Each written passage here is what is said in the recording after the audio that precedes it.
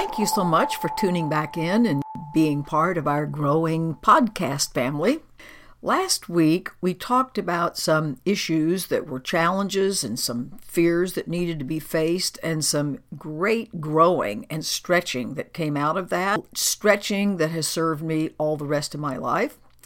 And sometimes events occur that are just gifts. They're more confirmation that, yes, you've done this right. So that's what this one's going to be about. And this has to do with how we relate with our fellow human beings.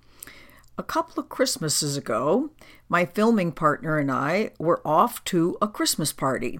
He, because he works for that company, and I, because I have done consulting with that company over many years, and the owner is a very, very good friend of mine. It was held at the Botanical Gardens here in the Orlando area, and one of the things they make available is if you're renting part of their space, they allow the participants at the gathering to come into the gardens early for free. So we thought, well, that's a good idea. But the one thing we didn't know is that the gardens themselves closed at 5 o'clock. So we took care of some things that we needed to do for the party itself once we got there, and then we're ready to enter the garden around 4:45. And we had not gotten but a few steps inside when a lady drove up in a little golf cart type vehicle. And she was not hostile by any means, but she was serious and somber, perhaps would be the right word, and announced that the gardens closed at 5 o'clock and therefore we would have to leave in 10 minutes, and drove away. And we said, well, okay. So we proceeded in. We thought, well, we will enjoy our 10 minutes. And we were enjoying the whole thing very much. We were enjoying being there. We were enjoying our own company. Life was good. Well, about 5 minutes later, this same lady drove back up in her golf cart with a big smile on her face. It was like we thought, is this the same person? And we checked, and yes, it was. She said, would you like for me to take you on a private tour of the gardens?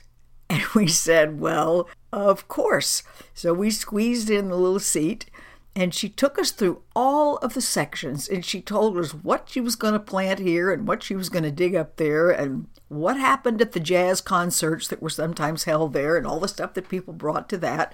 Just chatting away. Could not have been friendlier and more appropriate. And we looked at each other and thought, have we just moved into a parallel universe someplace? Because there was such an astounding shift in this woman. So we traveled on, and it's the time of the year when all the camellia trees are in bloom, and they're just gorgeous.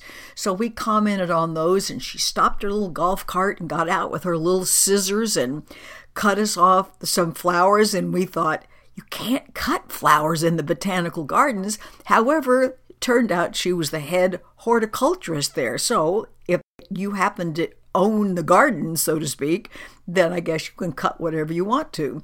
So we continued on, and then she would find some flowers that she thought were even prettier than that, and she stopped and cut those. And after about 25 minutes of this and having a lovely time, she dropped us off at the front door of the building, and off she went, never to be seen again. It was the most startling turnaround. So we walk into the party with our little handful of flowers and explain to everybody, no, we didn't cut these. We know you can't do that. The lady cut them and gave them to us. It was really pretty funny.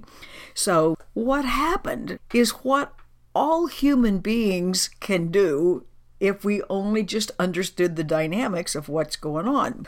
We bring out from one another an equivalent response of what's going on with us. In this particular case, we were just really enjoying ourselves immensely, and shall we say the frequency at which we were operating was, I don't know where it was on a scale, but let's say it was up in the having a great time range. And it's as if she was infected by this in some way. So it was really one of those amazing turnarounds, and many people have had those experiences. I have worked with a lot of clients who have changed their minds by themselves, you might say, where the other offending party had no idea they were changing their minds. And they would call or they would come and they would say, I can't believe how after my changing my mind, those other people got to be so different. Well, it's amazing the way that works. And something we have to review here is that the majority of our communications with our fellow human beings and all other sentient beings is at an energy level. The communications experts of the world will tell us that about 7% of what we communicate with one another is verbal. And then we have some percentage larger than that, double digit, but not too big, which has to do with body language, facial expression, tone of voice, all of those other sensory ways that we communicate. But the great majority of what we communicate is invisible. It's our energy field, and you can't hide it, which means that we actually tune into what's going on with one another, no matter how deceptive we may try to be, either consciously or unconsciously, at the intellectual or physical level. The big communication is always invisible and internal and cannot be hidden. And of course, as we've mentioned before, the importance of this is that that energy field is either operating at a low frequency, which doesn't mean bad or evil, but it does mean fear-driven, victim consciousness-driven. And at that level, when we interact, it's not ever very satisfactory. So our whole goal is to be more open, to operate at a higher frequency, to trade in our fear for love. And so a month or so later, after this really fun episode, suddenly this metaphor jumped into my mind, and I want to pass it on to you. The Course makes it clear we pull forward from them automatically at the level where we are operating. So do you remember old-fashioned jukeboxes in restaurants and bars and whatnot, where you put in your money and you made your selection, and then there were a bunch of records down below in the bowels of the machine, and it would pull up the record you selected and it would play it. In other words, there was a selection process happening.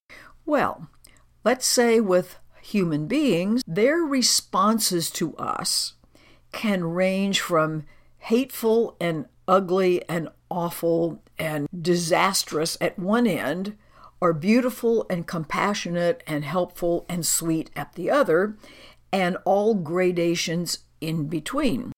Of all of the ways that someone could respond to us, we initiate that by what's going on with us.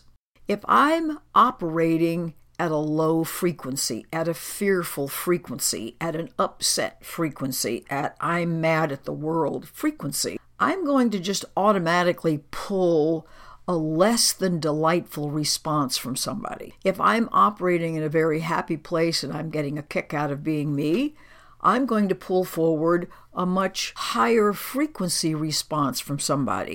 Notice that I do someone a favor by pulling out a higher level response for them, because that ups their frequency. So everybody wins and nobody loses.